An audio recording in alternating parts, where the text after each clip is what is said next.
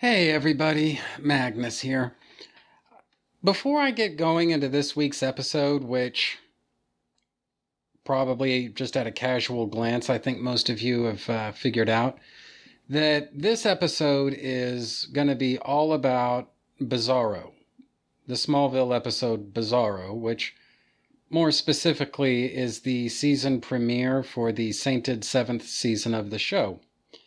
I don't want to take too much time away from that, but I do want to make I can't say an announcement, but I do want to make an acknowledgement here. All right.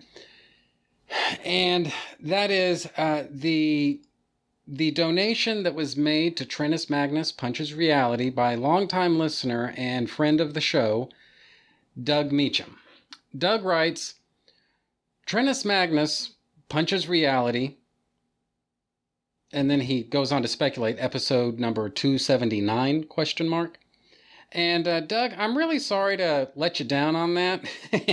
In theory, that is probably where this episode would have gone if I were still adhering to that 8-episode structure that I used to use back in the old days. But obviously that's not happening here and now anymore. So anyway, all apologies for that. Obviously, this is episode 284, or at least that's the plan. Anyway, so yeah, episode 284. And anyway, just wanted to just kind of set the record straight on that.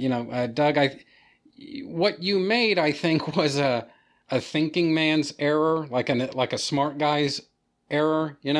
I think I understand what your logic behind, assuming this is episode 279. I think I understand what your logic was with that, but yeah. So here we are, episode 284. So Doug goes on to write, welcome back, Your Excellency, and congratulations on your recent nuptials. I'm going to put Doug's message on pause here and say, yeah, thank you very much, Doug. It's actually good to be back. A lot better, in fact, than I think it would have been. I mean, Doug, this is maybe a little bit inside baseball, a little bit, but there's some bullshit that was going on behind the scenes, some of which is public, goings on with my wedding and, work and then some other things. And then other parts of it maybe not so public that, I don't think really very many people besides me know about really at all. But yeah, Doug, I'm going to be totally honest with you here and tell you that I kind of went into my return from the hiatus. I kind of went into that with a little bit of trepidation, shall we say.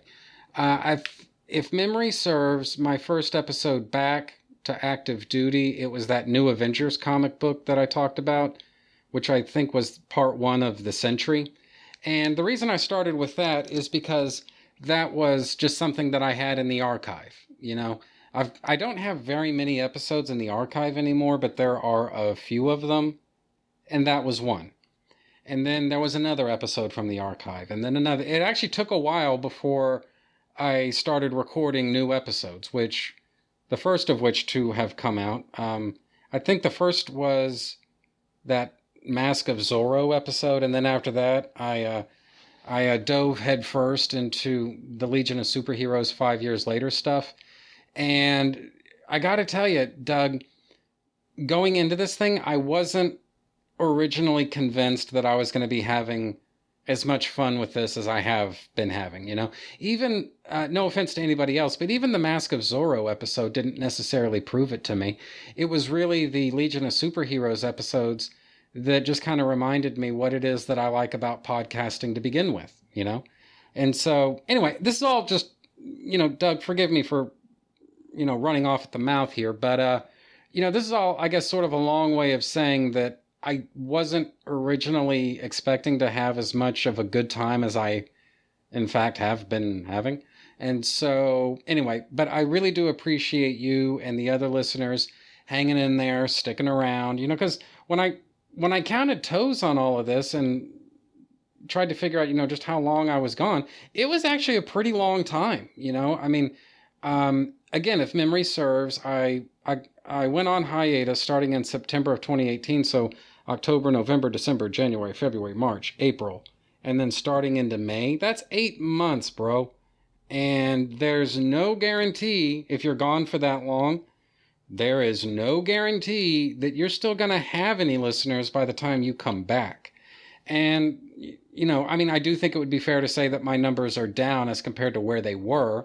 But the upshot to that is, number one, I'm just having more of a good time recording now than I have in a pretty fucking long time. And the other thing is, the losses were nowhere near as heavy as I was originally expecting. So all in all, it really is good to be back in a lot of ways.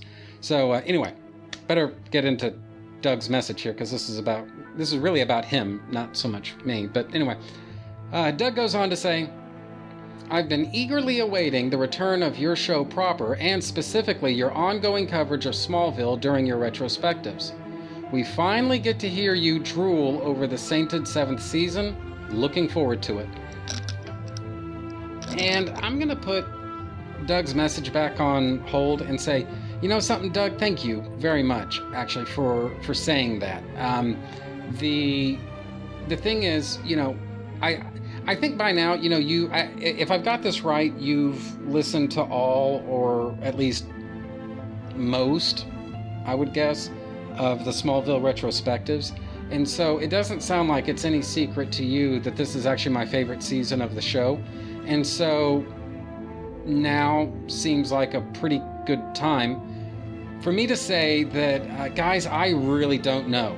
Okay, I sincerely, honestly don't know how this sainted season is going to get paced out, because at one time I was kind of striving to do 4 Smallville episodes for every retrospective show that I was doing. Basically get 4 for 1 in every single episode of Trennis Magnus Punches Well, I guess actually the name of this series is Magnus Talks About Smallville. So basically getting 4 episodes of Smallville into each helping of Magnus Talks About Smallville, that was my original agenda. That's been an ideal. That there have been times when I was able to do that. There have been times when I was not able to do that. The number was actually a little bit lower, a little bit less than 4. There have been other times when the number was actually noticeably higher than 4. And so, it's been an ideal, and it's not something that I've always been successful in living up to, but nevertheless, that was sort of the target. That was like the ideal number for every single one of these retrospectives. And again, clearly not completely successful with that. All of this is kind of a way, Doug, for me to set the table and say, I don't know that I can guarantee even that for this season. I'm thinking the number of episodes that I talk about in each of these Magnus Talks About Smallville shows, it may be 1 or 2 per episode. By that I mean 1 episode of Smallville, or maybe 2 episodes of Smallville. That may be the best I can do for at least some of the sainted 7th season. And the reason for that is because, Doug, I don't know if you've been hanging around in the online fan community for a long time. So I'm guessing that at least on some things, and at least at certain times, you find yourself at, shall we say, extreme variance with the prevailing fan opinion of whatever. It's sometimes, Doug, the sense I get from you is that every now and then, not often, but every now and then, you kind of look around and you ask yourself, am I the only one in the room who sees this? And that's kind of where I'm coming from. I would say with Smallville in general, but with the sainted 7th season in particular, this sainted season gets dragged on the internet all the freaking time, and it just fills me with curiosity, dude. Like, what is it that I'm seeing that these people are not, or what are they seeing that I'm not, you know. I mean, yeah, there's that episode Hero, and believe me, we'll get into that when we get into that, you know. And look, I mean, I get it, but it's like at the same time, number one, there is a completely fair, totally valid explanation for the problems that the Sainted Seventh Season admittedly does have. I mean, I'm not living in denial here. But, you know, at the same time, I mean, the good far outweighs the bad. Far outweighs the bad. And so, what I think, and this is my point, what I think may happen is that I may only talk about 1 or 2 episodes of the Sainted Seventh Season for each of these Magnus Talks About Smallville retrospectives, just because that's the degree of detail that I need to drill down to in order to get that like intellectual satisfaction that I know I've done my job to the absolute best of my ability, that I cannot possibly have done any better than what you're listening to right now. And so, you know, as I've organized my notes and tried to get everything squared away for the Sainted Seventh Season, what I've noticed is, Doug, I've got a fucking shit ton of notes here, dude. Like a lot of notes for all these different episodes and everything. And so I'm not making any predictions, or for that matter, I'm not making any threats, but it looks like the only logical way for me to proceed through the Sainted Seventh Season is by whittling those numbers down, getting them down, you know, so that I don't release like a 4-hour episode or something like that, you know, just so I can make sure I'm talking about 4 episodes of Smallville, you know. So I don't know if you listeners, and you in particular, Doug, are going to regard that as good news or bad news, or for that matter, if you're even going to care. Because, you know, Doug, I don't know if you and I have ever talked about this, but, you know, I do have listeners. They are rare. This I do affirm, but I do have listeners that, for some reason, they just like listening to me talk about pretty much anything, you know. They can sit there listening to me spitball ideas about conspiracy theories with Chris Honeywell. They can listen to me talk about albums, like rock albums with Tom Panarese. They can listen to me do a commentary for Knight Rider. I mean, it could fucking be anything, right? And so I never got the idea that was you, but I do know that there are some people out there that just for some reason want to listen to me talk. And so, you know, for people like that, I don't know if doing 1 or 2 episodes of the Sainted Seventh Season for every episode of Magnus Talks About Smallville, I don't know if for them that's good news, that's bad news, that's who cares news, yeah, you know, fake news, you know, whatever. I mean, I don't know.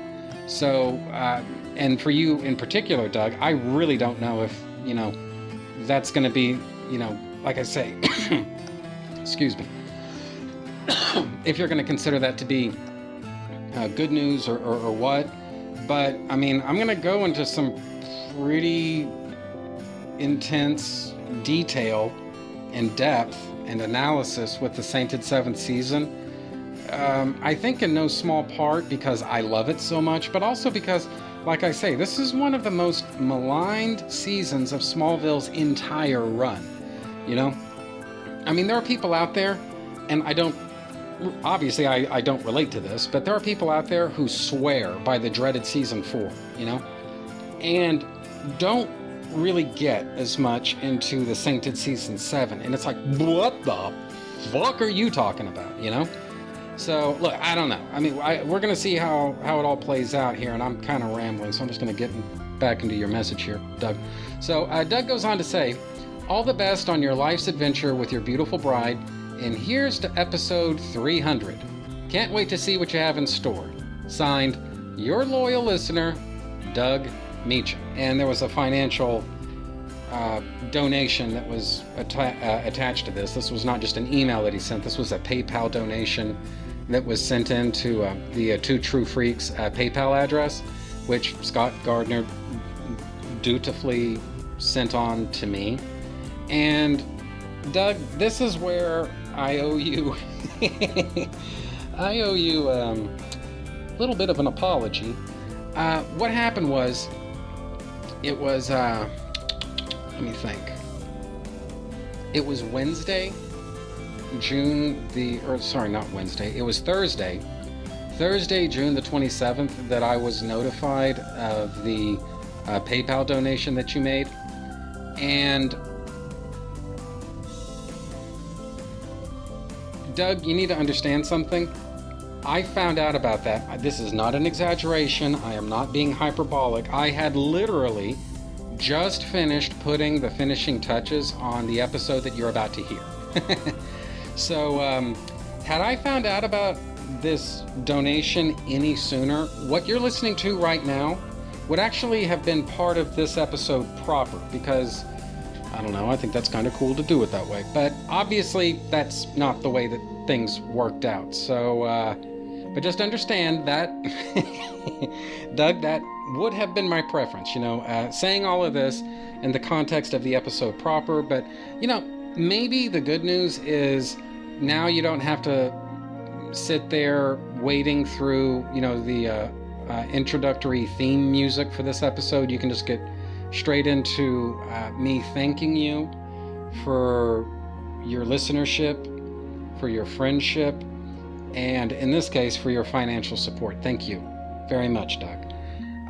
Now, Doug, the standing arrangement that you and I have is, as I remember, you would prefer that I not say on mic what the dollar amount is for this donation. And so that was what you said you wanted last time. So I'm going to err on the side of caution and assume that's what you want this time too. And in fact, I'll go a step further than that. I'm going to err on the side of caution and assume that's what you want every single time. So if there ever comes a time when, you're okay with me saying, yeah, and you can tell them that I donated, this many dollars, then hey, please do, include that in there. But otherwise, I think the safe thing to do is just acknowledge that a financial contribution of some kind was made by you, but otherwise leave it at that. I think that's probably the smart way to do it. So, but like I say, I mean, if your preference ever changes in the future, just let me know and I'll be happy to say what the dollar amount is. But the point is, Doug, thank you very much again if I've got this right. I mean, I don't think you were a listener of mine from day one, but you were a pretty early adopter. My memory of it is you started listening, I think, the same year that I launched the show. And I launched the show in August of 2013. So if you just do some quick math, what you realize is you found my show pretty quickly when you think about it. So anyway, so thank you for that. Thank you also for just being a cool guy and always having something funny to say on Facebook. And again, in this case, for sending me a little bit of your hard-earned money. This is going to be, something I can use to take wifey out for a pretty nice little dinner. So, a decent one anyway. And so, we're definitely not eating, ramen noodles. So that's going to be pretty good. And Doug, we've got you to thank for that. So thank you very much. I appreciate you taking the time to listen to my show. I appreciate you being just a really cool guy in general. And of course, I also appreciate you sending me this donation. It's really cool of you to do that. And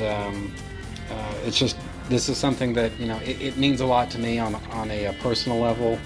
And, it's also important for me that I let you know that I've always thought that you're just a really cool guy, So anyway, and so I think this is actually going on a little bit longer than I originally intended, but anyway, there you go. Doug, a little bit of bonus content that you guys probably wouldn't have otherwise, courtesy of Doug Meacham. So if you like everything that you've just heard, you see Doug Meacham on Facebook somewhere, just say, hey man, doing a good job, or whatever. So anyway, so I think that's pretty much it for me for right now. So enjoy the rest of the episode.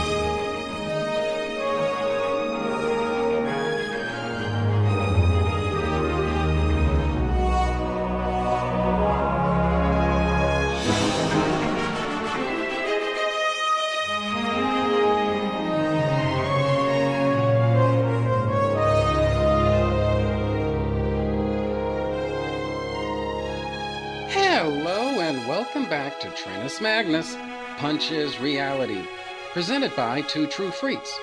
I'm your host Magnus, and guys, I think it would be fair to say that the episode that I'm talking about today, the subject matter that I'm talking about today, the episode that I'm releasing today, I've been building up to this, not quite since the beginning of Trennis Magnus Punches Reality, but from very, very early on. I think it would be fair to say that this has been where my podcast has been going. Again, not since day one, but from very early on in the process, right? You see, guys, when I first launched Trennis Magnus Punches Reality, I had a certain structure that I was using as my release schedule. I had 6 episodes where I talked about whatever I wanted. Then there would be an episode of me and Chris Honeywell hanging out together talking about the DC Paradox Press line of big books. And then the last episode in the cycle would be something to do with Star Wars. And then I start the process all over again with 6 more episodes about whatever I want. Another episode with Honeywell and the big book of whatever. And then more Star Wars stuff, etc., right? And what happened was I was invited to join the Two True Freaks podcast network, and I didn't want to have a regular Star Wars episode because, at least to me, that felt a little too similar to the Two True Freaks Star Wars Monthly Monday. And it's not like anybody ever sat me down and talked about it and said, yeah, I'd really rather you not do this. Nobody ever said anything like that to me. This was a decision I made entirely on my own, in a vacuum with 0 feedback, all right? That was just what felt right to me. Well, something had to take the place of the Star Wars episodes, and so I gave it some thought, tried to figure out what a good replacement might be, and what I eventually realized was I'm not really ashamed of the first episode of Trennis Magnus Punches Reality, wherein I talked about Smallville. I'm not ashamed of that episode, but the fact is, when I started thinking about it, Smallville had a lot more depth and merit than I was able to devote to it in just one episode. And so I thought, well, maybe what I can do is replace the Star Wars feature with a Smallville feature. And so that's what I did. And as I was not even planning this stuff out, I was just trying to find a vague structure for everything. The release of the Smallville episodes, but also I would say the storytelling structure, the narrative structure of Smallville itself. What I realized was Smallville basically can get divided up into 3 different phases. You've got seasons 1 through Mighty 3, seasons Dreaded 4 through Sainted season 7, and then from there, seasons 8, 9, and 10, that's phase 3. So phase 1, phase 2, phase 3, right? And even among that, what I realized was, you know what? The Dreaded Season 4 aside, my favorite era of Smallville is actually Phase 2, from seasons Dreaded 4 through seasons Sainted 7, right? That's my favorite era of the show. But even among that, my favorite season of Smallville is actually the Sainted Season 7. And when I really started thinking about it, the season that I'm most excited about talking about when it comes to Smallville is the Sainted 7th season.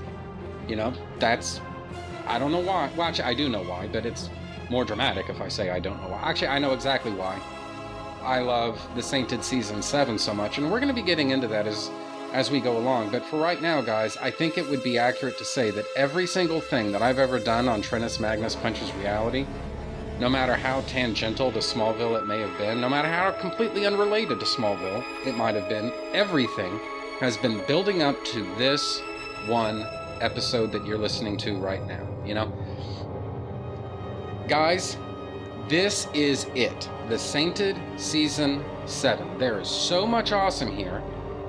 I barely even know where to begin, so maybe what I'll do is just go chronologically. As a lot of you probably know, the dreaded fourth season of Smallville left a pretty bad taste in my mouth. I've said it a million times now, but it's worth repeating that I felt completely, totally betrayed by the dreaded fourth season.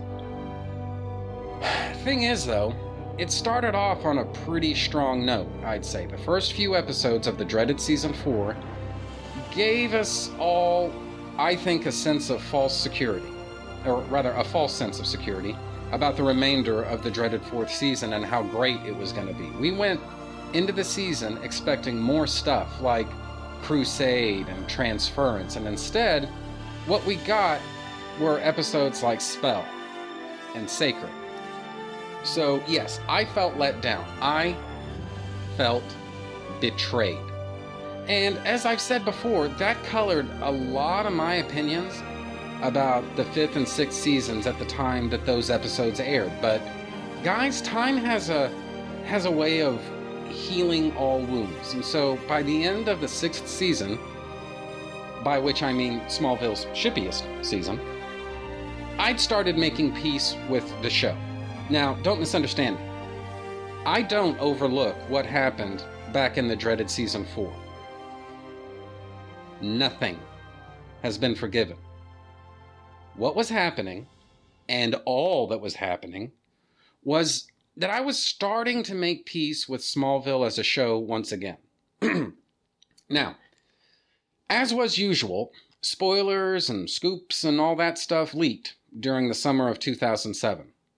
Now, before the 6th season, which was Smallville's shippiest season, incidentally, before the 6th season kicked off, it became generally known that Oliver Queen was coming to Smallville, and at first, a lot of the reaction to that news, this Oliver Queen business, a lot of the reaction to that was negative. And even now, the Green Arrow on Smallville has a lot of detractors, but he eventually won over, I would say, most people. Even so, a lot of the negative reaction came from Green Arrow making his public debut before Superman does, and honestly, that didn't really bother me, especially since Green Arrow started off as a thief rather than an out-and-out superhero. And then there's the tired argument that Oliver Queen, in his screen time, took attention away from Clark. Now, that's always baffled me, as Smallville's an ensemble piece with a fairly standard-length television season. Oliver Queen was gone by the halfway point of that season, and it's not like he appeared in every single episode before he departed. So I never really saw what the problem was there, but still, his detractors were out there. Still are, in fact. And to kind of tie it back to the subject at hand, in a kind of similar way, during the summer of 2007, word eventually leaked out that Kara Zor-El was coming to Smallville. And yes, that's how the character's name is pronounced. Her name rhymes with Kara, her name rhymes with, Kara's name rhymes with Sarah. It does not rhyme with Mara, or Lara, or whatever else. So the chick's name is Kara. I don't care what some stupid TV show going today thinks. The character's name is Kara. It is pronounced Kara. Just deal with it. Anyway. So, like I say, word eventually leaked out that Kara Zor-El was going to be coming to Smallville, and once again, the reaction was mixed, at best. This time because it was yet another character who would take yet more attention away from Clark, and probably even fly before he does. So, yet more people were doing yet more whining and complaining about yet more guest stars on Smallville. Now, I bring up Green Arrow and Kara to make a point. When Green Arrow was confirmed to be a guest star for the 6th season, guys, I truly did not care, okay? I wasn't excited, nor was I angry. I wasn't nervous, nothing like that, okay? I just noted it in passing. Wow, Green Arrow's coming to Smallville. Whatever. Cool, I guess. And really, that's about it. Kara's different. when word came out that she was joining the show for the Sainted 7th season, boys and girls, I was truly interested. And that's when it hit me that I'd started coming to terms with Smallville. Maybe the pain of the dreaded season 4 had started to go down. Or maybe it was just that the pain of Superman Returns hurt far more than anything that Smallville could ever throw at me. I don't know. All I can say is, by the time that news was starting to come out about the Sainted Season 7, I'd simmered down a lot. And now I've said over and over again that with Phase 2, we as viewers are in Smallville's cinematic prime right now. The costumes, the color palettes, the lighting, the cinematography, everything about Smallville is awesome now. And my view is that this has been true ever since the 5th season. But the Sainted Season 7 is where Smallville truly peaked, as far as visuals are concerned. By this point in the show's run, it was utterly commonplace for the show to be like watching a comic book. Smallville never did as good as it, or rather, it never looked as good as it did during the Sainted Season 7. And I would say that for the most part, it had never looked this good again either. But I'll get into that after the Sainted Season 7. Now, on that note, I've said before that Smallville's been primarily a visually driven show up to now. It's not that the writing isn't important.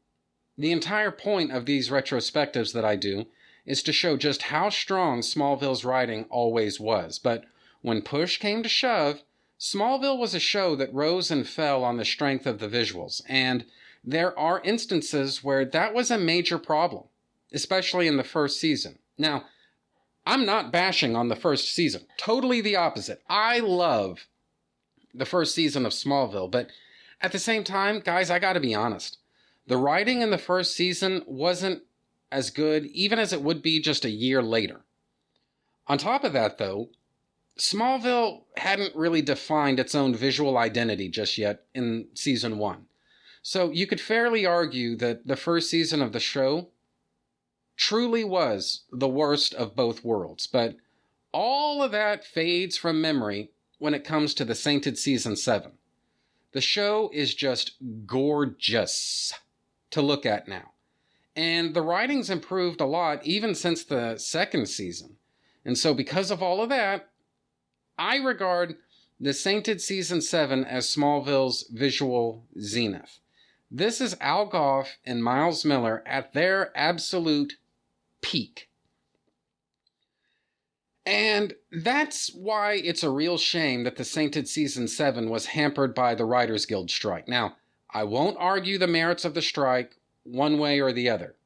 Partly it's because I don't care about that, but mostly it's because that's kind of out of scope for what this retrospective is supposed to be. What I will say is you can't really argue that the strike didn't have a major impact on how the Sainted Season 7 played out. Obviously, there are storylines that weren't paced out as well as they probably would have been if Gough and Millar had a full and uninterrupted season to work with. On top of that, several episodes from the Sainted Season 7 just aren't as strong as they would have been otherwise because those scripts were rushed through the writer's room rather than getting the extra 2, maybe 3, maybe 4 drafts that they would have gotten under normal circumstances. Even so, I'd argue that Smallville's Sainted Season 7 got off easier than a lot of other shows did. Heroes Season 2, I'm looking right in your direction. Another issue here is that back at the beginning of the 6th season, which was Smallville's shippiest season, by the way, I pointed out that I think Smallville had exceeded the original 5-season plan that Gough and Millar originally developed when they first pitched the show to the WB. So when it came time to start working on the 6th season, Goff and Miller had to create a completely original storyline from the ground up. Now, assuming that I'm right about that, and I believe there's enough circumstantial evidence to suspect that I am, but assuming that I'm right about that, obviously the same is no less true of the Sainted Season 7. Goff and Miller developed storylines and character motivations during the Sainted Season 7 that at best had only been hinted at before. But the other thing here, and this will become more obvious as we work through the Sainted Season 7 retrospective, the other thing here is that this Sainted Season ups the ante on comic book stylizations and tropes. From seasons 1 through 5, Smallville was careful to steer clear of too much overt Superman iconography. But Goff and Miller broke away from that in a big bad way in the 6th season, which was Smallville's shippiest season, by showing that the House of L family crest, which is to say the Superman symbol. There's nothing quite that obvious happening in the Sainted Season 7, but we do get to see Kara.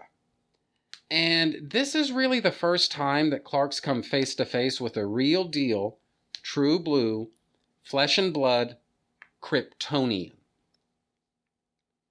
Or at least one who doesn't die immediately, anyway. And I think it's pretty evident that Goff and Miller were working under some kind of moratorium on showing other survivors from Krypton besides Clark for any extended period of time. Kara's the first character that really challenges that. Another issue in all this, though, is this Sainted Season marks the first time that Clark is presented with a real choice. Okay? He can continue hiding out on the Kent farm, or in some way or another, he can become a symbol of hope. Now, this has been touched upon in previous seasons, it's true, but it was always something sort of done in the abstract. It was presented as a choice that Clark would have to make someday, in the future. Well, the Sainted 7th season is someday. The Sainted Season 7 is the future. For the first time, Clark is faced with circumstances where he can keep a low profile and stay off of everybody's radar, or he can in some way or another go public with his powers and abilities. I'll tackle this subject in greater depth as we move along, but Clark doesn't agree to leave his life on the farm behind, at least during this Sainted Season. But it's interesting to note that he doesn't completely shut the door on operating openly with his abilities in some capacity or another. Now, that's all just background stuff, though. My point is that for the first time in a long time, I was ready for a Smallville season premiere. Whatever the reasons might have been, I covered a lot of ground as a person and as a fan. I was primed for Bizarro, the Sainted Season 7 premiere, and it didn't disappoint. So, on that note, Episode 1, Bizarro, picks up pretty much exactly where Phantom from the 6th season left off. Bizarro comes to town and wrecks shop on everything, while Lex is arrested by Smallville Sheriff's deputies and then nearly drowns in the flood, but he's rescued by Kara Zor-El. Meanwhile, Lana is still alive. Now, Bizarro as a character allows for a fair amount of deeper themes and implications. Bizarro's not kidding around, guys. He really does have Clark's DNA, thoughts, and memories. He's still a zoner. He still has that life in his background, but now it's tempered by the love and support that Clark grew up in and the love that he has for others. That's why he wants to take over living Clark's life. He wants what Clark has, and in a weird kind of way, that's something that Bizarro and Lex actually have in common, believe it or not. Now, in comics, villains from different rogues galleries have a funny way of getting paired together based on their similarities. And so, because of that, it's fairly common in comics, and God knows other media, to see Bat-Mite and Mxyzptlk teaming up together. Or maybe they have a rivalry of their own in Batman and Superman team-up stories. What the reader is supposed to infer, I think, is that Bat-Mite and Mxyzptlk are basically two sides of the same coin. But personally, I've never really seen it that way. I mean, yeah, they both have magical abilities, and they both have pretty much unlimited control over reality as the characters know it. But as characters, I would say that Bat-Mite and Mxyzptlk don't really have too much in common with one another. No, my friends. I submit to you that it's Bat-Mite and Bizarro who are analogs to one another in Batman and Superman's respective rogues galleries. In comics, anyway. Bat-Mite is the ultimate Batman fanboy. Batman is everything that Bat-Mite wants to be. And it takes magical fucking abilities for him to get there, which incidentally says a lot about Batman's supposed credibility, but anyway, I digress. On Superman's side, you have Bizarro. And I'm talking about pre-crisis comic book Bizarro here, guys, like Bronze Age Bizarro. This guy is so inspired by Superman, he builds his own fucking planet to protect. Alright? Bizarro is more affected by Superman's perfection and heroism than anybody else. Now, Bizarro's not perfect, and he makes no bones about that either. He well understands that he's an imperfect duplicate. Do you understand me? An imperfect duplicate. Outwardly, comic book Bizarro only mentions the imperfect part. Go back and read his pre-crisis stories when you get some time and see for yourself. He's always talking about how he's not perfect. He's not Superman. He's nowhere near Superman's level and all that stuff. He says that as a not very subtle reminder to the entire universe that they should keep their expectations of him in check. But his actions tell a very different story. In the pre-crisis comics, Bizarro wears Superman's uniform. And yes, he tries to be Superman. He tries to rescue people. He tries to make a difference. But in the end, he always falls short. Sometimes very short. Bizarro is very well aware of Superman, not just as a man, but also as an ideal. Superman's what everyone should try like hell to be. And that's not lost on Bizarro. Everything that he does, again, in the pre-crisis era, everything that Bizarro does is an attempt to live up to everything that's awesome about Superman.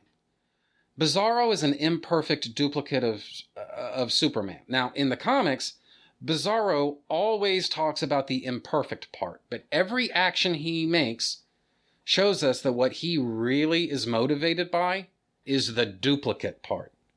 Bizarro knows he was created to be Superman. He was intended to be an exact replica of Superman, but every decision that Bizarro makes, everything that Bizarro attempts to do, the guy's entire miserable fucking existence, it's all a constant reminder to him that he's a failure. The single purpose for which he's created is always going to escape him. He will never be able to fulfill the only reason that he was created in the first place. Bizarro's always reaching out to the ideal of Superman. He's always trying to grab it, to achieve it, and he always fails, and he knows it. Bizarro tells everybody that he's imperfect in the hopes that they won't remember that he's supposed to be a duplicate. That's the pre-crisis Bizarro right there, in a nutshell. And I think the reason that fans gravitate toward that version of Bizarro is because, whether they can articulate it or not, there's something that's, in its own weird kind of way, there's something a little inspirational about Bizarro. He always tries. He never gives up. His life is a living, walking, breathing testament. He's committed himself to an ideal, and he won't let anything, least of all his own incompetence, stand in the way. But at the same time, he never succeeds. In fact, sometimes he falls so fucking far short of the mark that some people think of him as a monster. Bizarro knows what his original purpose was, and he knows that he's never fulfilled it and never will fulfill it. He's a wretched, miserable failure. So Bizarro is simultaneously inspirational in a kind of fucked up way, and he's also arguably the saddest, most tragic character in the entire DC universe, precisely because he can't be what he wants to be. That, I think, is why a lot of fans are invested in Bizarro, especially pre-Crisis Bizarro. That weird, fucked up mix of pity and inspiration is what's key to Bizarro's success, at least in the comics. But that's not really the character that we get in Smallville. The Smallville version of Bizarro took a lot of heat from some people for being so different from the comic book version. And to be fair to the haters and the bashers, if you think of this character only as Bizarro, specifically any version of Bizarro that you've seen in the comics, well, it's not really a perfect match, now is it? But when you realize that this character is a composite of, I would say, pre-Crisis Bizarro and the Sand Creature from the Kryptonite Nevermore story that kicked off the Bronze Age, it lines up a lot better. There are too many similarities between Smallville's Bizarro and the Sand Creature for it to be a coincidence. The Sand Creature wants to be Superman, not just live up to Superman's ideal and his reputation, but the Sand Creature wants to supplant Superman as Earth's greatest hero. He wants to be everything that Superman is and everything that Superman isn't. And that also describes the Smallville version of Bizarro. He wants Clark's life, his family, his friends, his love life, all of it. In his view, Clark's squandered and pissed away every good thing he ever had going for himself. Bizarro looks at Clark with open fucking contempt because of what Clark has denied himself. Bizarro in the pre-Crisis comics wants to live up to everything that Superman represents. Bizarro in Smallville wants to take for himself everything that rightfully belongs to Clark. Now, I see enough similarity between the Smallville Bizarro and the comic book Bizarro to justify using the name. But there's way too much Sand Creature influence on the Smallville Bizarro to ever think that it was all one big coincidence, you know? Still, there's no denying that the two versions of Bizarro are indeed quite different from one another. And by that I mean pre-Crisis Bizarro, comic book Bizarro, and Smallville Bizarro, And honestly, I'm fine with that. For one thing, Bizarro never really struck me as one of those essential characters of the Superman mythos. I just don't think that he's all that important in the big scheme of things. I mean, if you screw Lex Luthor up, there's probably no saving your version of the Superman legend. But if you screw up Bizarro, I mean, seriously, who cares, And so I guess what I'm saying here is that abject fidelity to the source material is less of an issue when it comes to Bizarro. But even when it was the end-all be-all for Bizarro, or I should say even if it was the end-all be-all for Bizarro, I'd probably still be tempted to excuse the Smallville version of the character because of how well it was executed. The other aspect that's in play here, though, is that Bizarro says that Clark wonders what mankind would do without Clark there to protect them. There are a few ways of looking at that. One of them is that Clark worries about what might happen to the world if he's not around to save it. And considering that Clark has faced off at this point with crazy witches, with Zod, and with Phantom Zone escapees, he's right to worry about that. But the other angle is that Bizarro could have meant that Clark looks down his nose a little bit at humanity. That for whatever reason, probably because it's another thing to bitch and complain about, this kind of misanthropic interpretation is what a lot of Smallville's whiners and haters have decided to run with.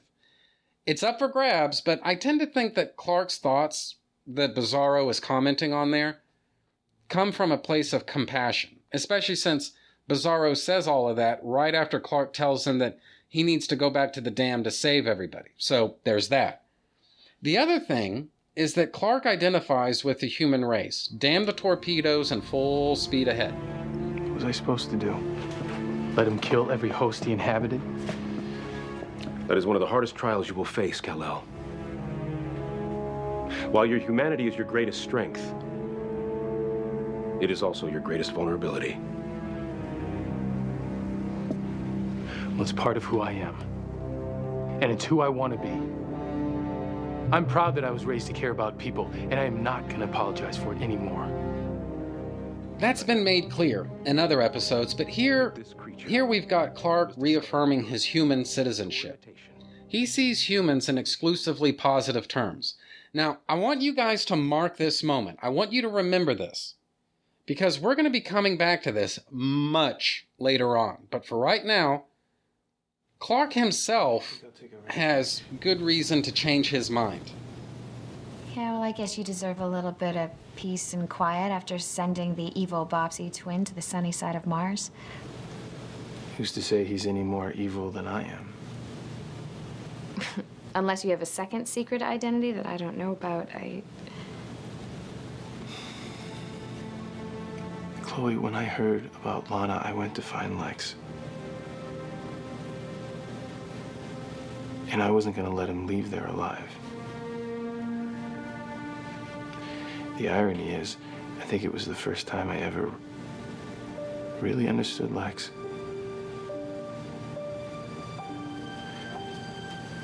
Loving someone is hard. It's difficult. But hate is so clean.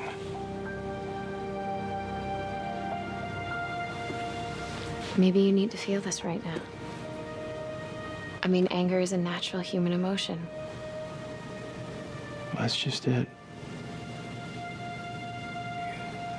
Because when that phantom was trying to kill me and I was staring into my own eyes, I saw the monster that I could become if I wanted to. It was a reminder that I am not human. Tell that to every person you've ever saved. Clark, whether you want to see it or not, you're one of us now. And the fact that you're from a galaxy far, far away just adds character. And you know, I'm here. No matter what side of nature or nurture happens to be winning out. It goes both ways, Chloe.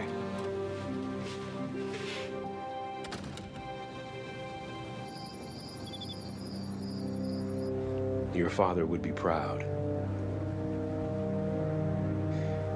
He did everything he could to prepare you. But bravery is not something you can learn. How much bravery does it take when you're getting pummeled? Kal-El, you could have ignored all the phantoms that escaped the Phantom Zone. But you chose to take responsibility and stop them. Even one more powerful than you. In a weird way, he may have been right. Maybe I have allowed myself to become weak, caring too much about everything, everyone here. You've learned a lot from your time in Smallville. These people have made you who you are. They won't always be here. Losing Lana has made me realize no matter how close I get, someday they'll all be gone. And all the time that I've spent ignoring my destiny, trying to be something I'll never be. Human. All right, guys, Clark has lost Lana. Or he thinks he has, anyway. Which comes to the same thing in the end. He views losing Lana as a reminder that he's ultimately going to lose everybody. There's a lot that's expressed and implied here. For one thing, Clark doesn't handle loss very well. I've talked about that before, but it's worth repeating here. Clark's put humanity on a pedestal. They're perfect. He has idealized mankind, and he's done that really from day one.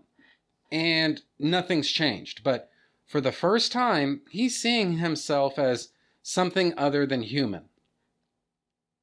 You might even say less than human. Grief affects different people in different ways. Loss tends to remind Clark Kent that of just how much an alien he truly is. Another issue here is how this plays into the way that Clark sees Lana. I think it'd be fair to say that he regards Lana as a prize. Yeah, sure, she's a living, breathing person with her own hopes and dreams and fears and whatever else, but at the end of the day, I think Clark views Lana sort of as an object. She's something to be lost. And he lost her. Clark's view of Lana is wrong-headed from the outset by virtually any sane definition. Now, true, as a couple, Clark and Lana don't have the same problems and hang-ups that Lex and Lana did. That's for certain. But at the same time, what Lex and Clark have in common is that they view Lana as an object rather than as a person. I think that's a big reason neither of them could ever make it work with her. They treated her like a work of art instead of a human being. And so because of that, neither of them were really able to see how flawed she really is. Or how flawed she's become, anyway. Now, another issue that's going on here is Lois. As far as Clark knows, Lana died back in Phantom. That means that Bizarro thinks that Lana's dead too. So he makes a move on Lois. Bizarro said that he won't make the same mistakes that Clark made. And so one of the first things that he does is try getting into Lois's pants. It's just interesting. That's all I'm saying. Now, what's telling here is that Lois doesn't welcome this from him. She thinks this is Clark, and she also thinks this isn't acceptable. Not from him. Even so, she's quick to forgive Clark for what she thinks he did. Which is also interesting. Another cool bit of business here is that Lex's introduction to Clark came when he crashed his Porsche off the bridge back in the pilot, after which Clark dove into the lake and fished him out. Call it rhyming in the George Lucas sense, but Kara also saves Lex from drowning after the car he's riding in crashes off a bridge. Again, it's just interesting. That's all I'm saying. Speaking of which, Kara's ship being present on Earth, hidden for years, and trapped underwater comes from the comics of this era. Jeff Loeb had written a story for Superman Batman called The Supergirl from Krypton, which brought Kara Zor-El into what was modern continuity, using more or less this same trick. As a production, Jeff Loeb's always had a big influence on Smallville, even before he joined the staff. So it shouldn't be a surprise that Goff and Miller looked to a Jeff Loeb comic book of some kind to figure out a way to bring Kara into Smallville. Again, the usual meme goes that Smallville pretty much disowned the comics from which it supposedly originated, but story elements like this are a good reminder that the haters don't really know what they're talking about. But anyway, this is a pretty clever way to riff on the comics and also introduce Kara to Lex. Now, speaking of Lex, he's the gold standard of remorse and repentance. God, I don't know what just happened. That's always a hard word to say. Not repentance. So let's just try it again. Lex is the gold standard of remorse and penitence here in Bizarro. Well, whatever. I guess that's good enough. That seems out of character for Lex, considering that he was willing to kill innocent people back in Prototype. But there are two things that are going on here. First, Lex had fundamentally honorable intentions.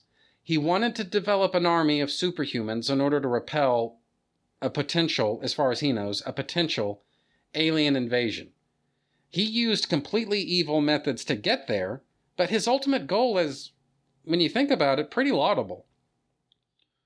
When Clark saved Lex back in the pilot, Lex developed a whole new perspective from how he started out. He originally saw Lionel banishing him to Smallville as a kind of punishment or condemnation, but because of Clark's rescue, for the first time, he saw Smallville as an opportunity. When Lex was resuscitated in the pilot, he came back as a changed man. Same thing here. Kara's rescue at the dam has given Lex a different outlook than he had before. He sees all the horrible things that he's done for what they are, and he wants to make amends for them. Apart from lining up with the pilot, it also lines up with Lionel's prison term back in the dreaded Season 4. Now, true, Lionel spent a lot more time in lockup than Lex ultimately will, and that's not a major spoiler, so don't gripe at me for spoiling ahead here. But they both face arrest for charges of murder, and both of them see it as a punishment that they very much deserve.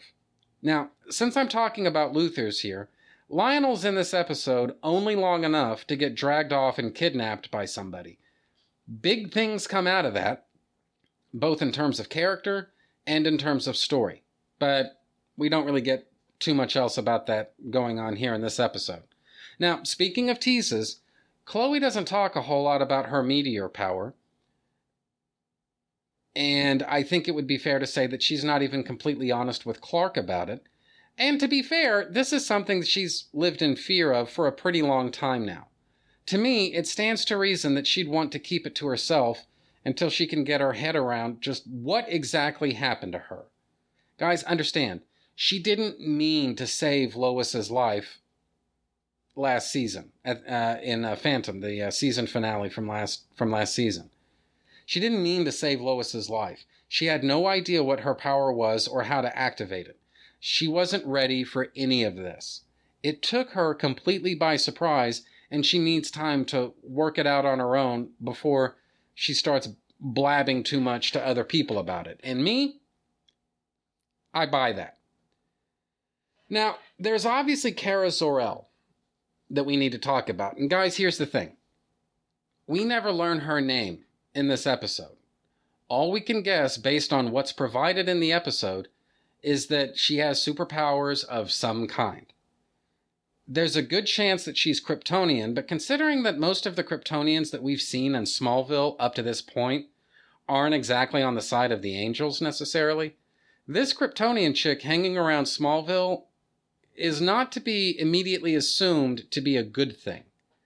And this goes back to a common point that I try to raise when it comes to Smallville. All through the show, people judge Clark's actions and words through the lens, I guess the more holistic lens of the Superman mythos. But that's not really appropriate considering where Clark is in his life right now. How fair is it to judge somebody through the lens of a parent for things they said and did when they were 17, long before they ever became a parent? And it's wrong. It's stupid. But this same thing happens with Clark here on Smallville all the time. A lot of the bashers and the haters picked on Clark because, or rather before he was Superman, because he'd do things that Superman probably wouldn't. And if you don't see the idiocy there, I can't help you. Now, same thing goes for other characters. Back in Season 6, which I don't know if I've ever mentioned this or not, Season 6 was Smallville's shippiest season.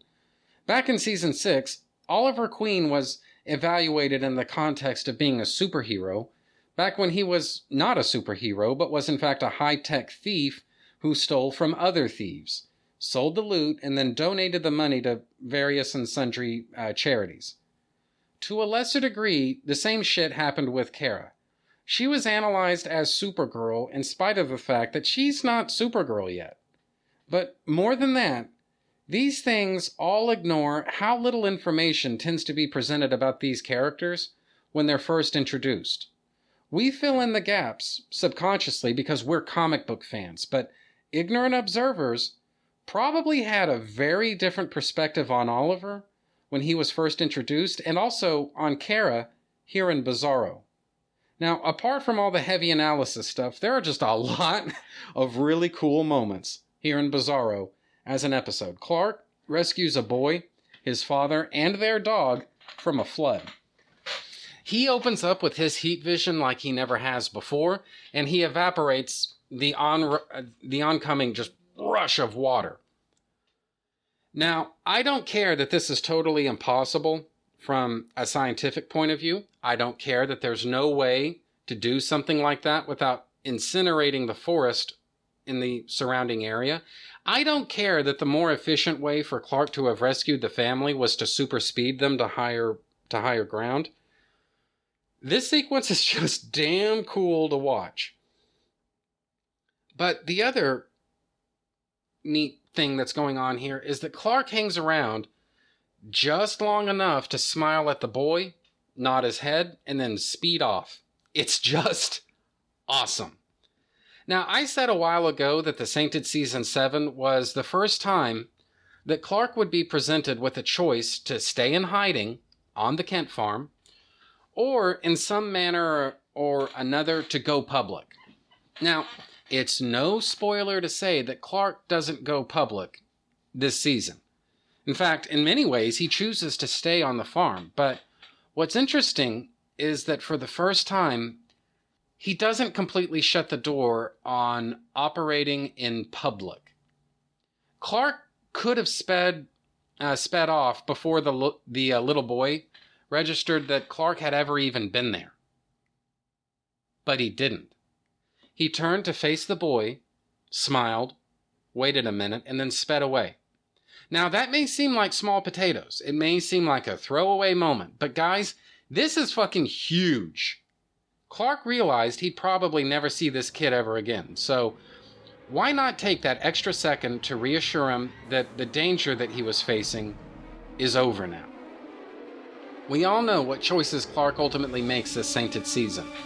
My point, though, is that moments like this one show us that Clark doesn't completely turn his back on the possibility of becoming, to some degree or another, a public figure. Now, the next part coming up here isn't majorly relevant, but we see more of Gina, Lex's personal assistant, in episodes to come. Here, all she does is tell Lex that she can have him out of the United States jurisdiction inside of 2 hours. But she'll come up again in future episodes, so just keep Gina in mind here, guys. Now, another aspect of this episode that's going on here is that Clark battles with Bizarro. Thanks to the Zoners, Clark's becoming accustomed to fighting people who are just about as powerful as he is, more or less.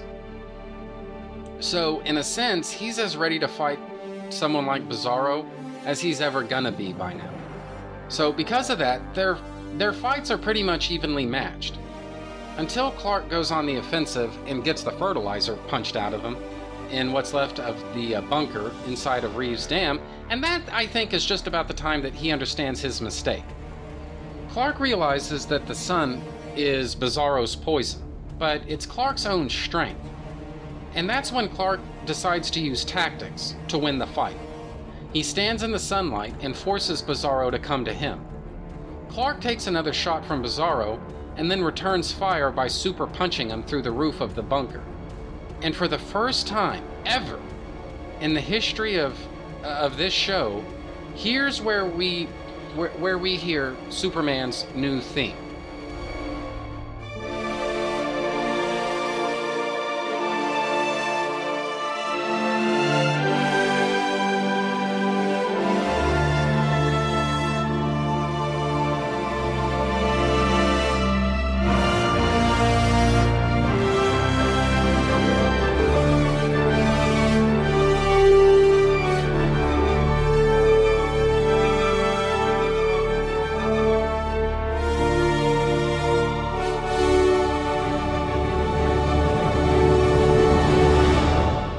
I guess now's a good time to talk about Smallville's hero theme.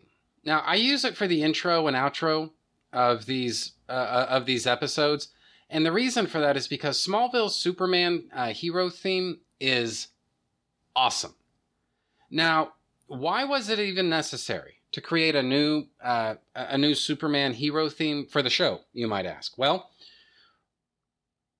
for one thing, it had cost a fortune to license the John Williams hero theme from Superman the movie, especially since doing so would be an ongoing thing. Guys, we're talking possibly about hundreds of thousands of dollars that could be better spent elsewhere. So, really, it comes down to a choice between hearing bits and pieces of the Williams theme or, well, I don't know, getting a few extra action sequences or some on-location shooting rather than a set. I think Goff and Miller made the right choice from a financial standpoint when they decided to create their own Superman hero theme. But I also think they made the right choice from a creative point of view. My contention is that the Williams theme isn't appropriate for all things Superman. Now, don't get me wrong. The Williams main title works great in Superman the movie. But this idea that the Williams theme is perfect and it's irreplaceable, well, I think it can be replaced.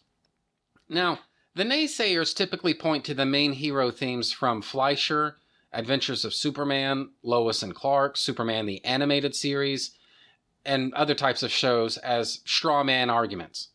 You see, those themes aren't as powerful or epic or majestic as the Williams stuff.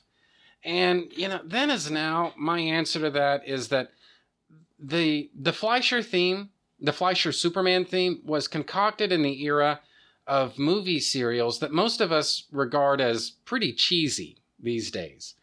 That Fleischer theme was meant to emphasize the action and adventure aspects of Superman as a comic book character. It was perfect for that type of early onset Golden Age Superman. It's kind of serial-esque, but not really.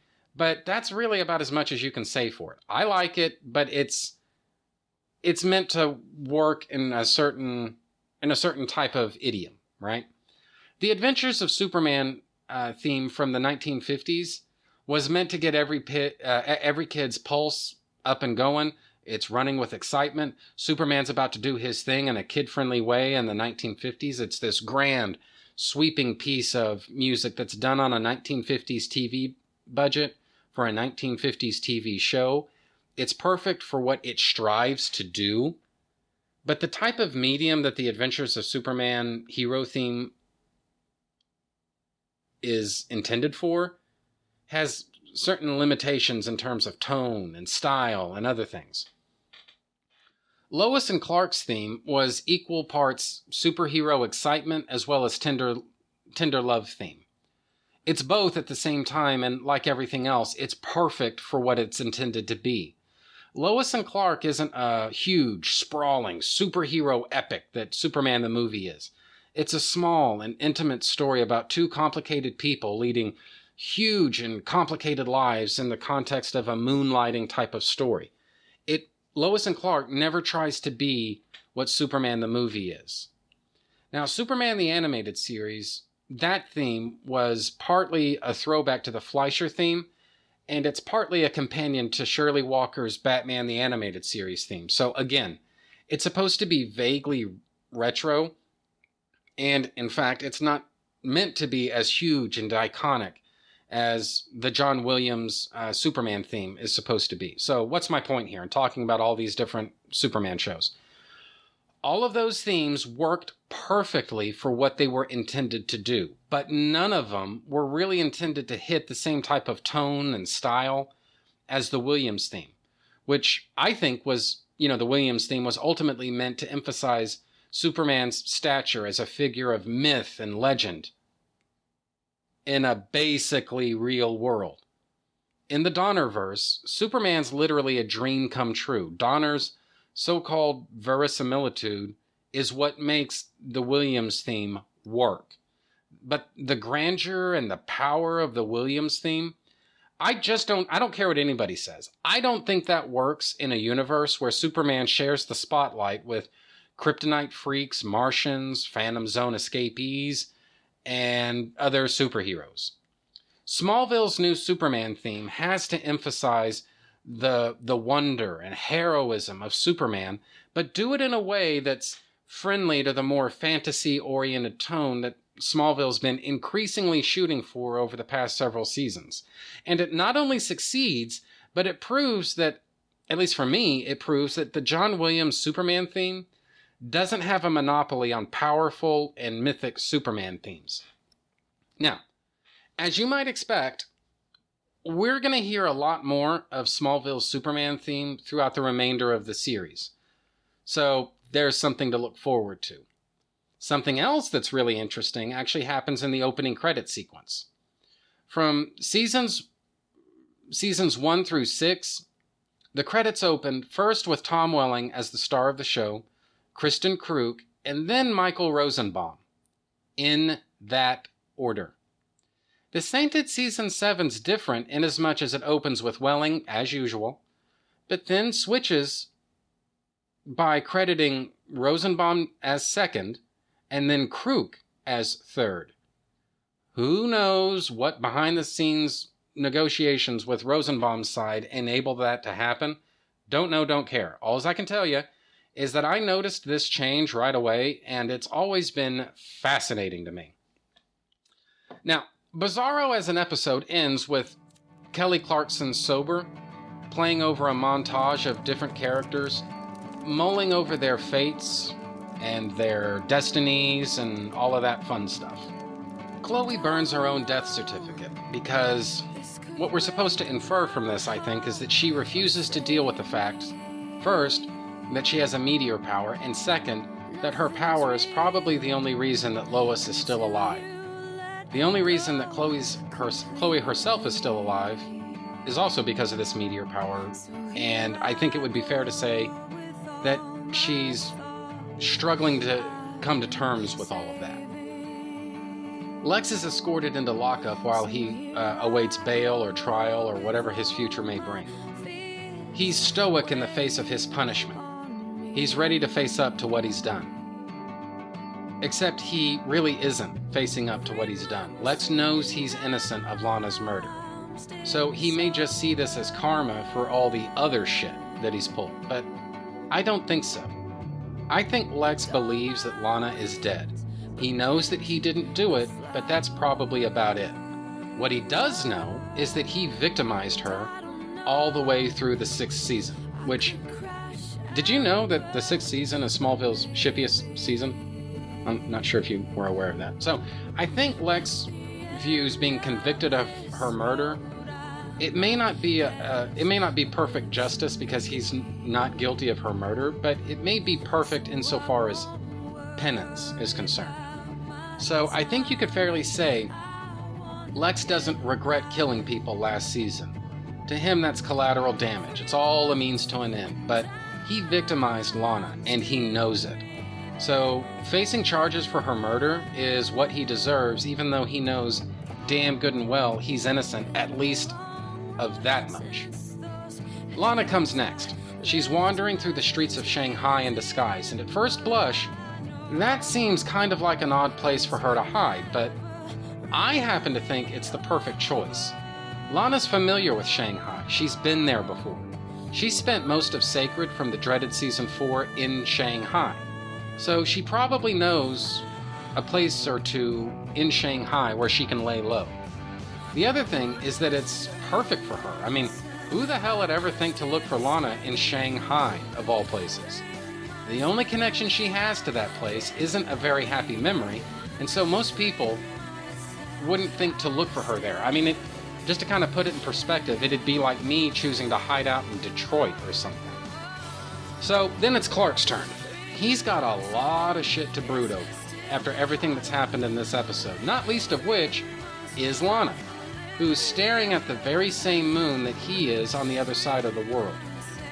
Finally, we see Kara chilling out atop the water tower overlooking the entire town of Smallville. She puts on her bracelet and she flies off. She zips through the sky behind the water tower, circles back, soars past the Talon, and then whooshes right by the camera, and it's just fucking cool. And like I said, the entire time all this is going on, Sober, the Kelly Clarkson song, is playing in the background. And it's been a long time since I talked about the pop music on Smallville, but man, this song is awesome. Now, yes, I'm totally metal, alright? I'm more metal than you ever dreamed of being and blah blah blah blah blah. But how can you not dig this song? So anyway, by the time the end credits rolled for Bizarro, it really felt like a vindication. I hadn't been this excited about a Smallville premiere since Crusade from the dreaded 4th season. And we all know how that turned out, but this truly felt different, alright? It really felt like big shit was going to happen this season. And without going into spoiler territory, I think it'd be fair to say that I was right. None of the characters will be the same when all is said and done at the end of this Sainted season. And in a lot of ways, the Sainted Season 7 is Smallville as a TV series saying goodbye to a lot of things that it's depended on to tell stories, establish conflicts, build subplots, develop characters, and all that other stuff. But before things change for good at the end of this season, there are a few more mysteries to solve, a few more questions to answer, a few more relationships to explore. And while all that's happening, again, the show looks fucking amazing. And that's a good thing because there are moments where the WGA strike forced some, I think, occasionally weak material right out the door, and those things became Smallville episodes this season. If the writing isn't always up to scratch this season, and I think it'd be fair to say that it's not always up to scratch this season, at least the show never looked better. Now, like I said, for most of Smallville's run, up to and including this season, it's been a visually driven TV show. But that's not to say that the writing has never been important. Quite the opposite, in fact. And in my opinion, The Sainted Season 7 is ultimately what proves how much Smallville has just a tragically unsung record of rock-solid writing and characterization. Now, it is fair to say that Clark's the major beneficiary here. I don't want to spoil what's still to come, but this Sainted Season's truly the last that we see of Clark as we knew him in the pilot. When the 8th season kicks off, Clark will still have hang-ups and other bullshit that he needs to sort through before he's ready to put on the cape. But at the same time, he'll have already put aside so much baggage and other problems that it's impossible to argue that he hasn't grown in incredibly profound ways as a character. As all that's going on, though, he won't be the only one who's grown noticeably. Like I said, other characters are going to have a lot to show for themselves once this Sainted season ends. And one of the most obvious, believe it or not, is Lana Lang. She's revealed to still be alive here in Bizarro, but we haven't seen too much of what she took away from the 6th season. Not yet, anyway. But that'll become clearer and clearer as the Sainted Season 7 goes on. But at least at the outset, we know that she wasn't kidding around when she said it was time for her to leave Smallville back in Phantom. She said it, and she meant it. Now, Lex has some major changes to go through this Sainted season as well. All right? In fact, there's a good argument that of all the characters, he grows and changes the most. It was part of the Sainted Season 7, Season 7's earliest press and PR stuff that this would be Michael Rosenbaum's last season as a series regular on Smallville. And for his own part, Rosenbaum promised that he would never come back to the series. And not from a sense of malice either. I think his reference point was, and I think he even said this over and over again, was that he'd said what he had to say about Lex Luthor as a character, and now he wanted to play other roles. Now, the guy's an actor, so it makes sense that he wants to do different things. Actors are gypsies by nature. They tend to thrive on playing different types of characters. Monotony is not a comfortable thing for most actors. Now, fans lambasted him at the time, and I'm not going to take sides on that one. I'm just telling you how things were. But from a purely logical standpoint, Rosenbaum's decision to leave the show pretty well simplified what Lex's arc for the Sainted Season 7 would have to be.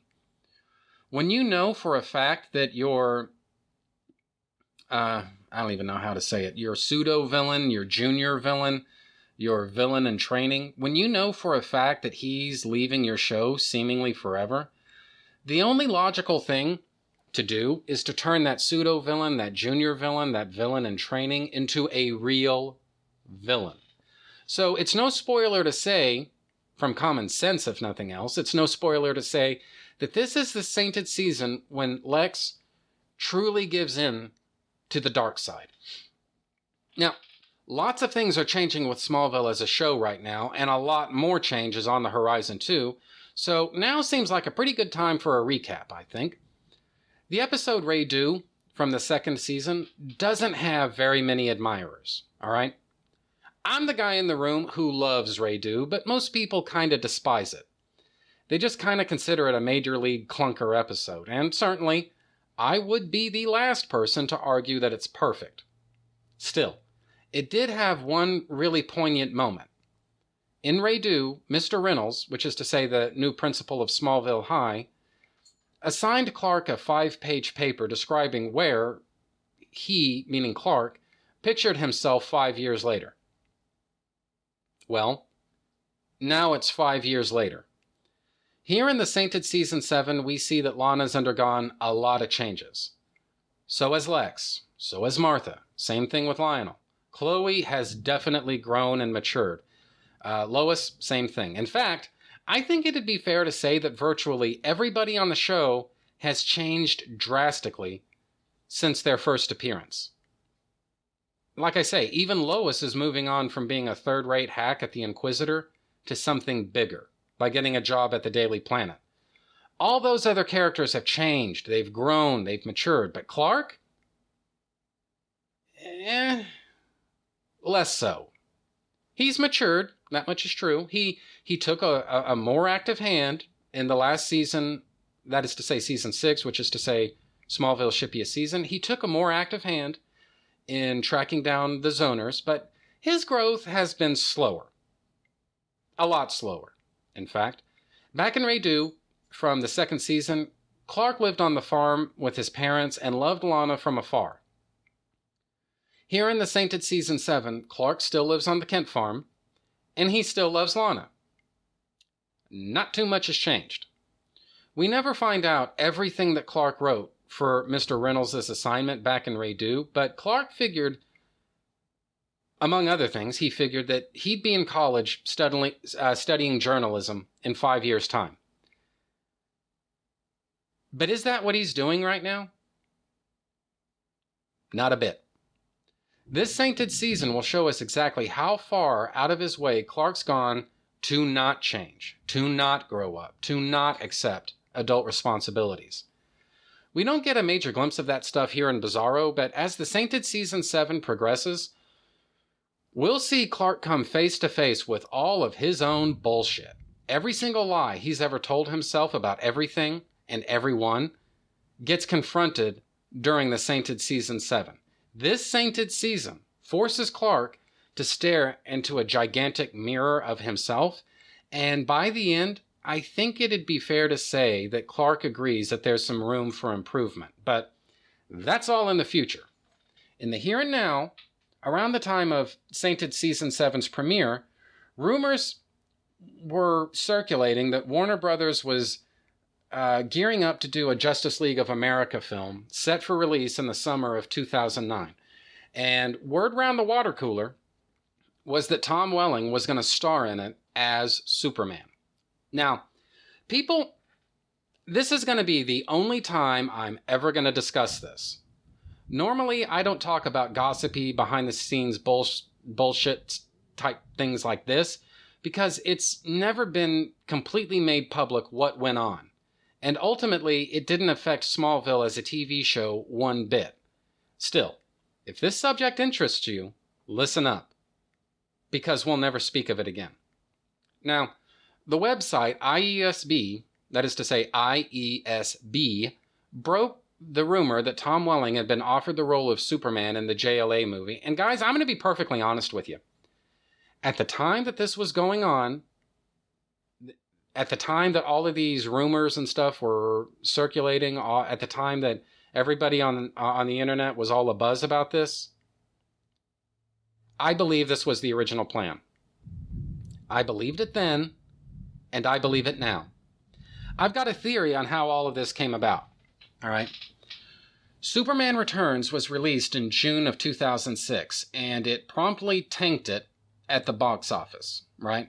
As I've said before, Superman Returns failed at the box office. There's no stupid, goofy accounting you can invent where Superman Returns somehow made money in theaters. It lost money. It lost money in America. It then lost money in foreign markets. Superman Returns was a box office failure. That's the truth. Deal with it. Well, needless to say, that fucked up Warner Brothers' tentpole schedule for the next couple of summers because they've been banking on another Superman film to release as a summer tentpole in 2009. But since Superman Returns lost money, there wasn't very much business sense in letting Bryan Singer direct a sequel. Well, as luck would have it, Warner Brothers had a Justice League of America script on tap and ready to go. So they fast-tracked it to replace whatever sequel Bryan Singer might have made for Superman in 2009. Now, news about the Justice League movie came out in the spring of 2007, several months before the Sainted Season 7 even began. And when news of the Justice League movie came out online, all by itself, that's when I knew that Warner Brothers had no intention whatsoever of ever creating a sequel to Superman Returns. The sheer fact that the Justice League movie was real and it was happening said everything that needed to be said about Bryan Singer's prospects of developing and creating a Superman sequel. Since Warner Brothers wasn't making a sequel to Superman Returns, it made absolutely, positively no sense whatsoever to cast Brandon Routh as Superman, even though he said he was ready, willing, able, and eager to play Superman in the Justice League movie. The whole idea was to put the Superman Returns universe out to pasture, and casting Brandon Routh as Superman would kind of be contrary to that. But at the same time, somebody obviously didn't feel comfortable bringing in yet another new actor to play Superman. So in that context, Tom Welling really was the logical choice to talk to, at least to start with, about playing Superman. But was Welling open to wearing a Superman costume? Well, if it meant getting the biggest payday of his entire life, I think he might have at least been willing to give it some thought. Now, obviously, this Justice League movie that we're talking about never happened. It was ultimately never made. But even when it looked like it might happen, we already know that Welling was not set to play Superman. So, what happened? Well, who knows? Maybe Welling decided once again that he didn't want to wear a Superman outfit. Or maybe Welling was trying to negotiate a deal and then the deal just fell apart. Happens all the time. But at a minimum, I don't know about anything else, but at a minimum, I believe that there was real and sincere discussion that was going on between Tom Welling and somebody at Warner Brothers about playing Superman in this Justice League movie. Now, my point is there was always way too much smoke behind this whole Tom Welling Justice League fire for me to ever think that the whole thing was completely made up. Too many angles lined up. Welling took way too many trips to Los Angeles while Smallville was actively in production in Canada. There was just too much stuff going on to dismiss the idea that he'd been contacted about playing Superman in the JLA movie. And all I'm saying is that I, for one, totally believe that Tom Welling was in talks of some kind to play Superman for George Miller's Justice League of America film, at least at one point. But it never happened, obviously. And in the end, I think that was ultimately best for Smallville as a TV show and for Superman as a feature film franchise. don't get me wrong. I've always wanted to see Welling play Superman for real. I think he would have done a hell of a job with it, but some things just weren't meant to be, and maybe this is one of them. By now, it's become pretty apparent that Welling never really wanted to wear the Superman outfit on Smallville. But maybe he would have been willing to wear a Superman outfit if he was getting paid a feature film salary? Maybe. Maybe not. No one can say. But I do believe that real discussion about Welling playing Superman for George Miller's Justice League of America movie took place. Obviously nothing came of it, but I do believe those discussions really happened. Now guys, I'm going to be real honest with you about something. I've got a story that I want to tell you guys, and this is a story that I would never have told back in the old days.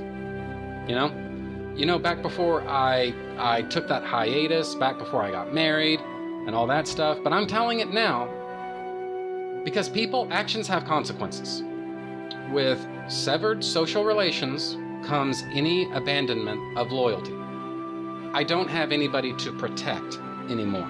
Now, back in the old days, I would not have told this story because there was a certain friendship that I wanted to protect. Well, that friendship is now over, and so I don't have any reason to protect anything. So, here we go. A certain little goblin from the Superman homepage reached out to Al Gough, which is to say the executive producer of Smallville, to get perspective on this whole Tom Welling Justice League situation. All right? Now, understand what I'm saying here, guys. The goblin sought comment from somebody who isn't Tom Welling and who isn't isn't George Miller about this whole Superman thing. In case I'm not being clear, the goblin contacted somebody who knew absolutely nothing about this whole Justice League Superman stuff for comment about this Justice League Superman stuff. Somebody who can't possibly answer this question with any kind of knowledge or intelligence. Now, that's not a slam on Al Gough, you understand. I'm just saying, what could he possibly know about a deal that doesn't involve him? Now, I should say that the Superman homepage, guys, has never been a great website. I mean, content-wise, the best you could say is that it's been mediocre for most of its history. Now, maybe things have changed in the last 10 years. I wouldn't know.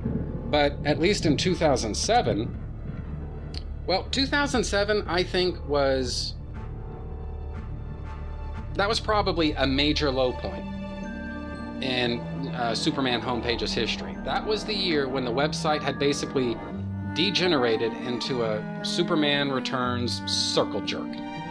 Bryan Singer could do no wrong, and anything that was related to Smallville could do no right. That was the impression an objective outsider would have had, anyway. Every news item that even hinted at the possibility of a Superman Returns sequel was treated as though it was gold-plated confirmation that a sequel was definitely on the way, coming to a theater near you soon. Now, obviously, I can't say for certain if the Goblin knew for sure at that time that a Superman Returns sequel was never happening. Okay? I don't know. I can't say for sure. But I do recall that he and the asshole mods from the Superman homepage didn't lift a finger to tamp down the hysteria that had engulfed that webpage.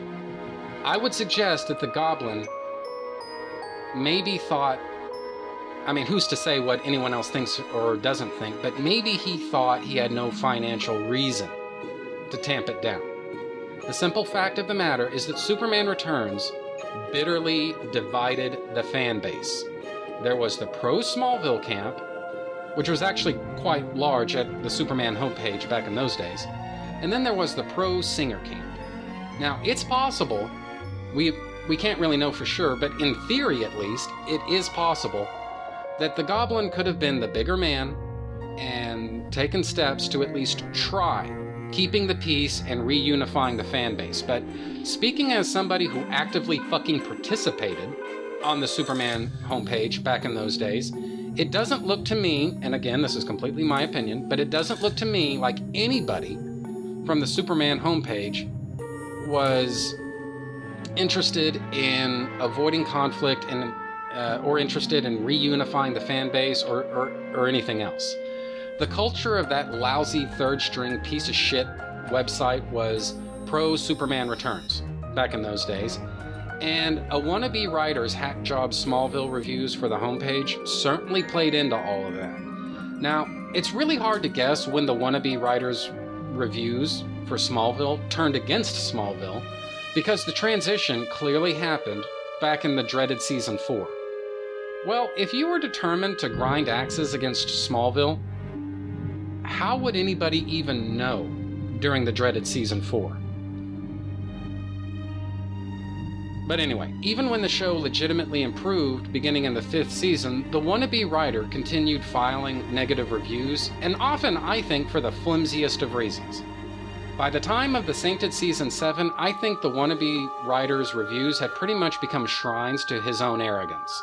His groupies would basically stroke his ego in the feedback section of his reviews, and the whole thing was just pretty sick, to be honest. Now, I tuned out of the wannabe writer's Smallville reviews on the Superman homepage probably sometime around the middle of Season 6, which was Smallville's shippiest season, incidentally.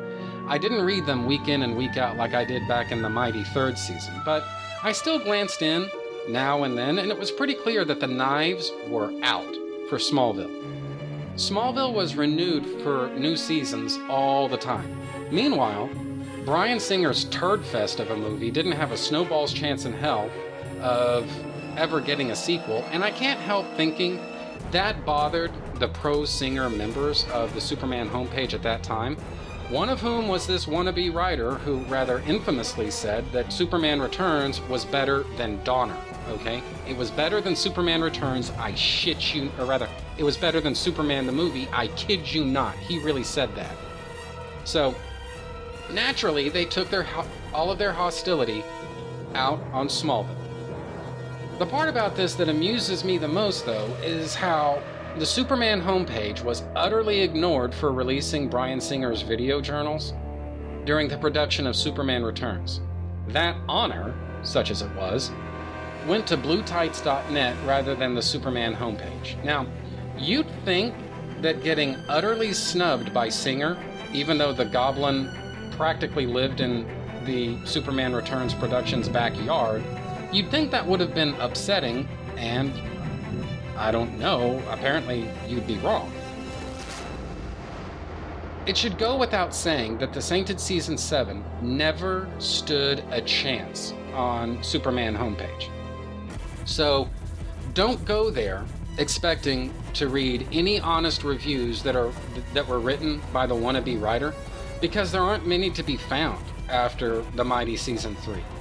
Again, I never would have said any of this back in the old days, but these aren't the old days anymore. These are the new days. And in this brave new world, I don't have any reason whatsoever to conceal my abysmally fucking low opinion of the Superman homepage anymore. But I used to. Now, if you enjoy the Superman homepage, dude, good for you. But personally, I'm never going to think of it. Because of just the negative experiences that I had there, I am never going to think of it as anything other than a toxic waste dump of annoying ads, crappy designs, and third-string content. That's only my opinion, though. The rest of you are free to believe whatever you want. I'm just only speaking my opinion, speaking from my own point of view here. And, to bring it all back to the main subject, the Goblin emailed Al Gough about Tom Welling starring in the Justice League movie. Now, Gough's answer to that was rather succinct.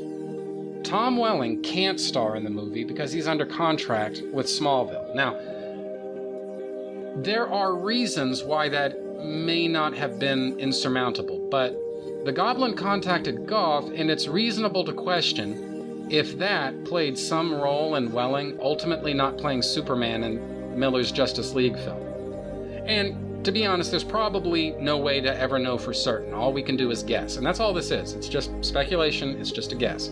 But personally, I don't see how the Goblin contacting Al Gough could have possibly helped matters. But like I say, we don't know for sure, and anything that gets tossed around here is complete speculation and should be considered complete speculation. The most important issue, at least for me, is that the culture of Superman homepage has been toxic towards Smallville and anybody connected with it for a pretty long time now. For these and other reasons, most of which I don't dare say out loud on mic, I've got a pretty low opinion of Superman homepage. So again, back before I took my hiatus, back before I got married, I never would have told that story.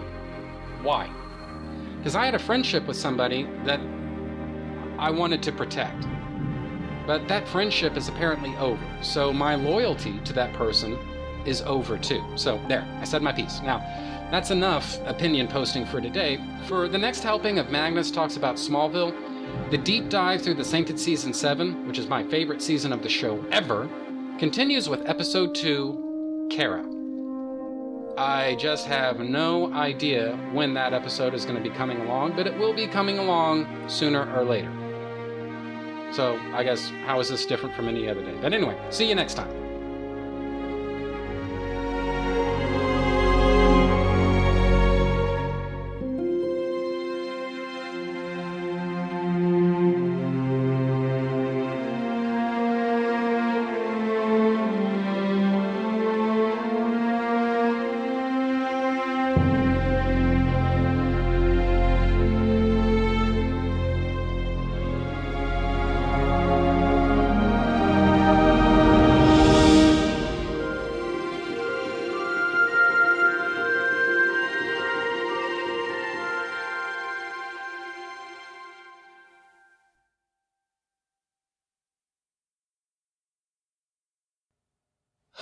Okay, so I think that's just about the end of that.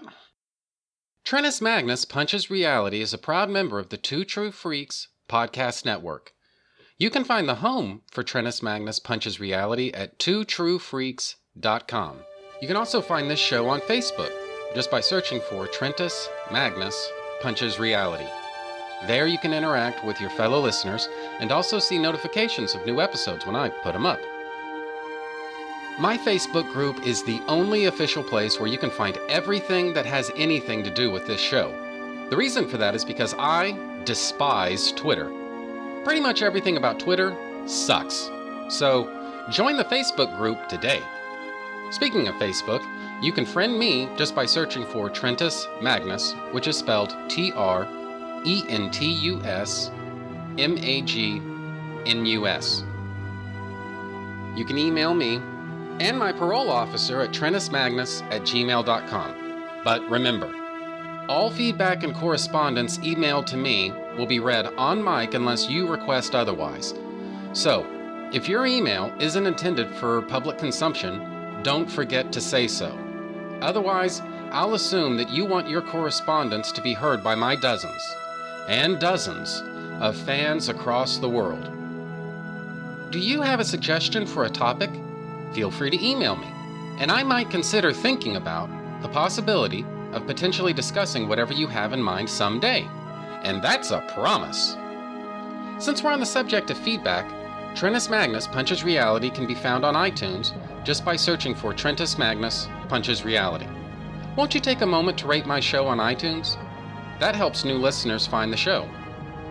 And just in case you don't think that I've given you enough shit to click on just yet, you can sponsor my show simply by going to twotruefreaks.com. There you can find the PayPal button, donate any amount at all, specify that you're sending Magnus some monetary love, and you will be an official sponsor of my show's very next episode, with your message read in the show's opener.